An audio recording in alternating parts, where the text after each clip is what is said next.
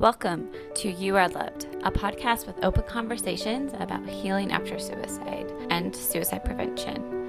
Join me as we discuss how you can heal after losing a loved one to suicide. Discover how others found hope again in their moments of darkness and how you can truly scatter hope to those who need it most of all. When you do, you can save their life. I'm your host, Crystal Partney. I am a best-selling author, speaker, and suicide grief coach. Together, we can heal. Remember, you are loved. Hello, everyone. Welcome to another episode of the You Are Loved podcast. I am so thrilled for this week's episode. Well, this and next week's episode, because, drum roll, I am launching my second book. I know, that's right. I am beyond thrilled to be launching this book because this book has been on my heart and soul for many, many years now. And to be quite honest, I have been a little reluctant releasing it because I wasn't sure, right? I did all the things that I thought I was supposed to do. And when it came time for me to write this and to share my heart and soul, it was a little scary. I'm not going to lie. It was terrifying to be able to put down on paper what it was that I was experiencing and how I remembered and felt and still feel to this day about my sister's death and how I've been able to work through it and process my grief and continue to process my grief, right? Because as I shared in an episode before, and as I will be sharing throughout, is that these losses that I've experienced are stacking on top of one another. And having my sister take her life was something that we never saw coming, that we knew that she was struggling, and yet we thought she was getting the help and the support that she needed, and that it was working, that it was effective, that we were seeing her turn a corner. And we remember saying, like, hey, we got her back. We got our sister back. And it was shortly thereafter that she took her life. And so for me to be able to write my new book was not only so incredibly therapeutic for myself, but I really hope it inspires you to reach inside of yourself and continue to be an advocate for yourself, to be that shining light for other people to look to as an example of what healing looks like and continues to look like, and what bravery and courage looks like, and to be able to be this person that, even though you have experienced a major tragedy in your life, and I pray that you never have to experience this again, specifically a death by suicide, that you are able to heal, ultimately be able to continue healing each and every single day. And the title of my new book is Scattering Hope, a guide for healing after losing a loved one to suicide. Many of you remember, and I shared on a previous episode, I've shared it so many times I forget which episodes exactly that it is. However,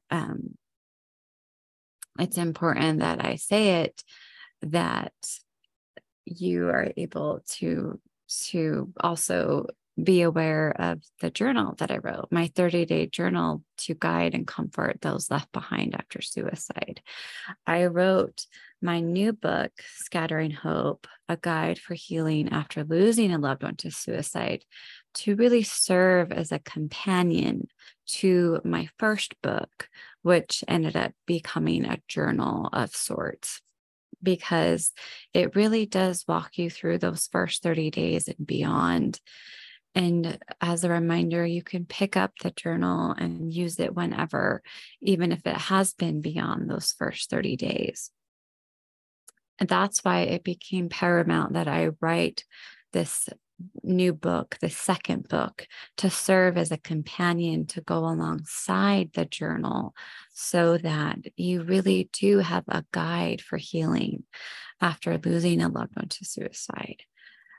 It was so important to me that I write it, and it is dedicated to my mother and, of course, my beloved sister. And I just want to unpack the first 6 chapters a little bit to kind of give you a taste of what the book is about and my heart behind each of these 6 chapters. So this episode, I'm going to be unpacking the first 6. And then the next episode, I will be unpacking and talking more about the next 6. So be aware that this will be broken up into 2 episodes. And I'm so excited to announce it that it'll be coming out the end of August of 2023, and you can pick up your copy. And I cannot wait to share this with you, to share it with the world, and may it provide you peace, and to also, again, serve as a guide to help you on your healing journey after losing a loved one to suicide. So let's start off with chapter 1. Chapter 1 is titled First Steps. Why did I call it First Steps? Because it was very important to me. I realized that it wasn't going to be this one and done thing for me when it came to processing my grief. I had to be able to look inside myself and say, hey, Crystal, rather than looking at this, approaching grief like you have in the past, like this mountain that you have to climb and you have to get to a certain threshold, right? When you reach the pinnacle or you hit this mountaintop moment, right? And then it's all downhill from there, right? That's how I approached grief in my past.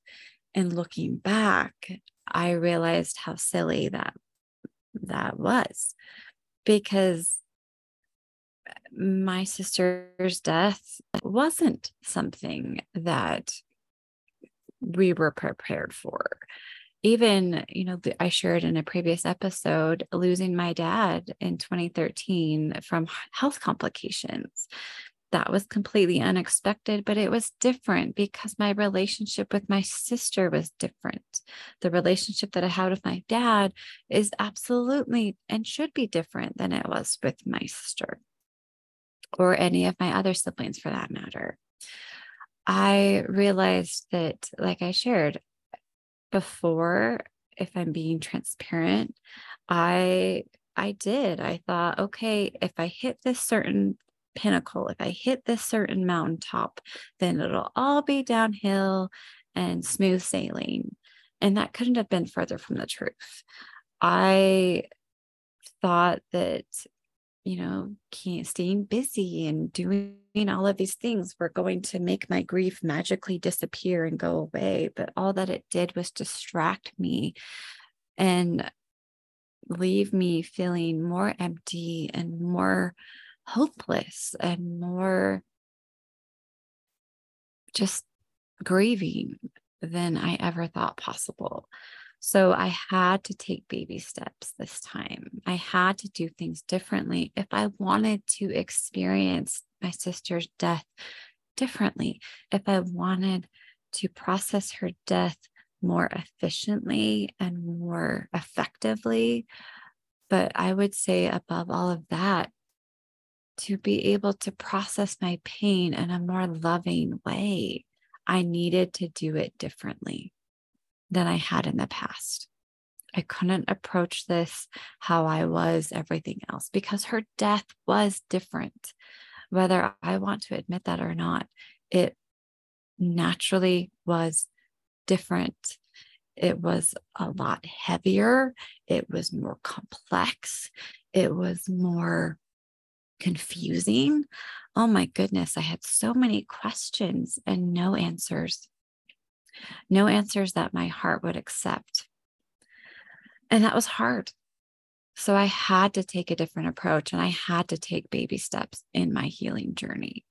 So that, of course, is chapter 1. I talk about baby steps. I take about those brave, small baby steps, giving yourself that courage and permission to not have it all figured out, to not have it perfect, but to simply say, I'm taking this, as cliche as it is, one day at a time, one tiny brave step at a time.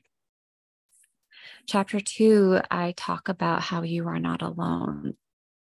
And actually, I'm going to dive a little bit further into this in a later episode where I talk about becoming a grief recovery specialist and how one of the myths that is floating around out there in our culture today is that you have to process your grief all by yourself.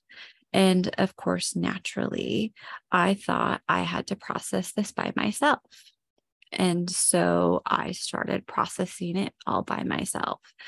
And that was hard. I thought, okay, well, this is how, again, I handled it before. Maybe this will work. But I immediately discovered that it was different, that I couldn't sit here and process it by myself. I needed other people in my life who had either experienced something like this before, other friends, maybe other acquaintances, maybe even people that I hadn't even met before had experienced a death by suicide, because it was so heartbreaking. Not to say that any of my other losses weren't, they absolutely were, but it's different. And maybe you're shaking your head saying, yeah, Crystal, it is different. At least that's how I felt. So you may feel and think a totally different scenario in a totally different way. That's okay. How I feel and how you feel, I'm honoring that. And I'm asking for that same reciprocity, right? To be able to feel that for myself as well. And knowing that I didn't have to do this alone brought me a lot of comfort and peace. Chapter 3, I talk about boundaries. And this may be a little bit unusual to be talking about boundaries in a book about healing after suicide. Well, boundaries, I discovered, became absolutely paramount. That I had boundaries for myself. I had boundaries with other people. I had boundaries in conversations and things that I would discuss and things that I absolutely did not want to discuss. And that was 100% okay. Because at the end of the day, I knew that I needed to have boundaries. Why? Well, if you have experienced any sort of loss, you will know, right, almost immediately, I would say, that people say things that they don't mean to, that you will hear things that were probably not intended for you to hear, but you end up hearing them through the grapevine, or you hear about them after the fact, or you just simply happen to hear conversations that go on. And you need to be able to, this is from my own experience here, I needed to be able to have a clear set of boundaries for myself. And then, of course, have it be around other people, because that is what I needed at that time and still do, quite frankly. Chapter 4, I talk about getting to know you, and more specifically, getting to know your true feelings. Now, this can be hard because if you're like me, you tend to not talk about your feelings. If I'm being completely honest, I was confused. I didn't know exactly what I was feeling. And you may be saying, well, Crystal, how are you confused? Do you know if you're happy? You know if you're sad? Yes, that's correct. I do. I do know if I'm happy. I do know if I'm sad. However, what if it's a different emotion? Or what if it's something a little bit more complex? Because, quite frankly, yes, people know when you're sad. People know, you know, when you're happy. You know when you're sad. But what if you're depressed? What then? What if you are happy? You're having a happy moment, but you don't know how to feel. Like you're like, should I feel guilty that I'm even happy right now? Should I be laughing? Like, oh, that feels hard. That's what I'm talking about here. And that's what I will be unpacking is how to identify what we're truly feeling and to not put on this mask and wear this illusion that we're fine when we're not. Really identifying those true emotions and what we are experiencing rather than shutting down and not allowing our true feelings to bubble up and to feel them. Chapter 5, I talk about healing as a whole. So I talk about healing holistically. Now, that doesn't mean in the holistic sense, right? It means that I'm taking a broad approach, if you will, and I'm focusing on 7 different areas of your life because, as you may or may not know, this tragedy has affected your entire life. It has affected every aspect of your life. Every piece of you has been affected by this tragedy, and it will forever be changed and transformed because of this tragedy. I want to say that again. It will forever be transformed because of this tragedy. It will never look as it once did. It will never be as it once was. It will forever be transformed and changed forever. So I am going to unpack that and talk a little bit more on 7 different areas of your life and how we can begin that healing process throughout. And it was important to me that it's a holistic approach that I'm very intentional when I say that. And I want you to know that it wasn't this cookie cutter approach that will just do this. It was something that I really took the time to process and remember my own journey and experience so that you, as you're reading, will hopefully gain incredible insight and be supported in every area of your life. Because as I have said and emphasized, every area of your life will forever be changed and transformed because of this tragedy. Chapter 6, and like I said, we will end on this episode or this chapter for this episode. I'll finish up the next, is talking about forgiveness. Now, I know this is such a heavy topic. This is such a very important topic, but can be heavy and difficult and challenging to say the least. And I take my own approach from it and I really unpack it and share personal details and stories about how I was able to ultimately forgive my sister and forgive myself for things that I didn't see coming and be able to understand that I didn't have to have it all figured out, that I could forgive her and no longer be carrying this weight of and the burden that I was carrying all ever since her death. And that is where I want to end today's episode is ending with chapter 6 about forgiveness. And it's very intentional that I end with this episode on this chapter, because I think I'm feeling that if you find yourself in that heavy spot, in that heavy place where you're saying to yourself, Crystal, just forgiveness isn't possible for me. It's not possible for my loved one. You don't know what they did. You don't know how they behaved. And all I will say to that is the simple truth that, is it still serving you to carry this pain? And my answer, my hunch is that it's not.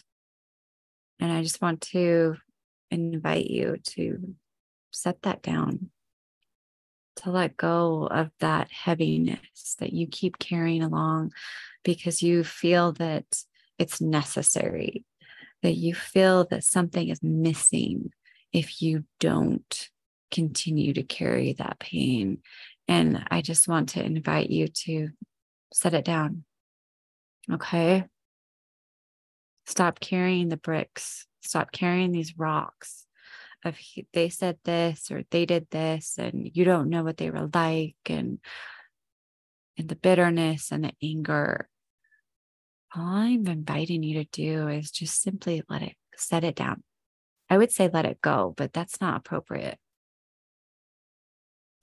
Just consider for once letting it go and letting it be left in the past. To not carry it with you going forward. To truly let this book serve as a guide to healing after losing your loved one. And in order to acknowledge your pain, we have to say, okay, I'm not going to carry this anymore. It's too hard. It's too rough. It's too painful. So I just want you to consider that. And I welcome you to tune into next week's episode. I'm going to be unpacking the book even further. And I, once again, just thank you so much for the bottom of my heart for tuning in to this week's episode and allowing me to share the good news of the new book, the companion book, as I call it, to that 30-day journal that I wrote to guide and comfort those left behind after suicide. And allow this book of being a guide to healing after suicide. And as always, remember, you are loved. Thanks for tuning in and listening to this episode of the You Are Loved podcast. For more information about suicide prevention, be sure to check out owlandthistle.com. That's owl as in the bird. Hoo hoo. And if you're coping with the loss of a loved one due to suicide, we've been there too. And for more information, check out our sister company found at scatteringhope.com. Please like and subscribe to this program to stay current with all of our episodes, and follow us on Facebook and Instagram at Owl and Thistle or Scattering Hope. As always, remember, you are loved.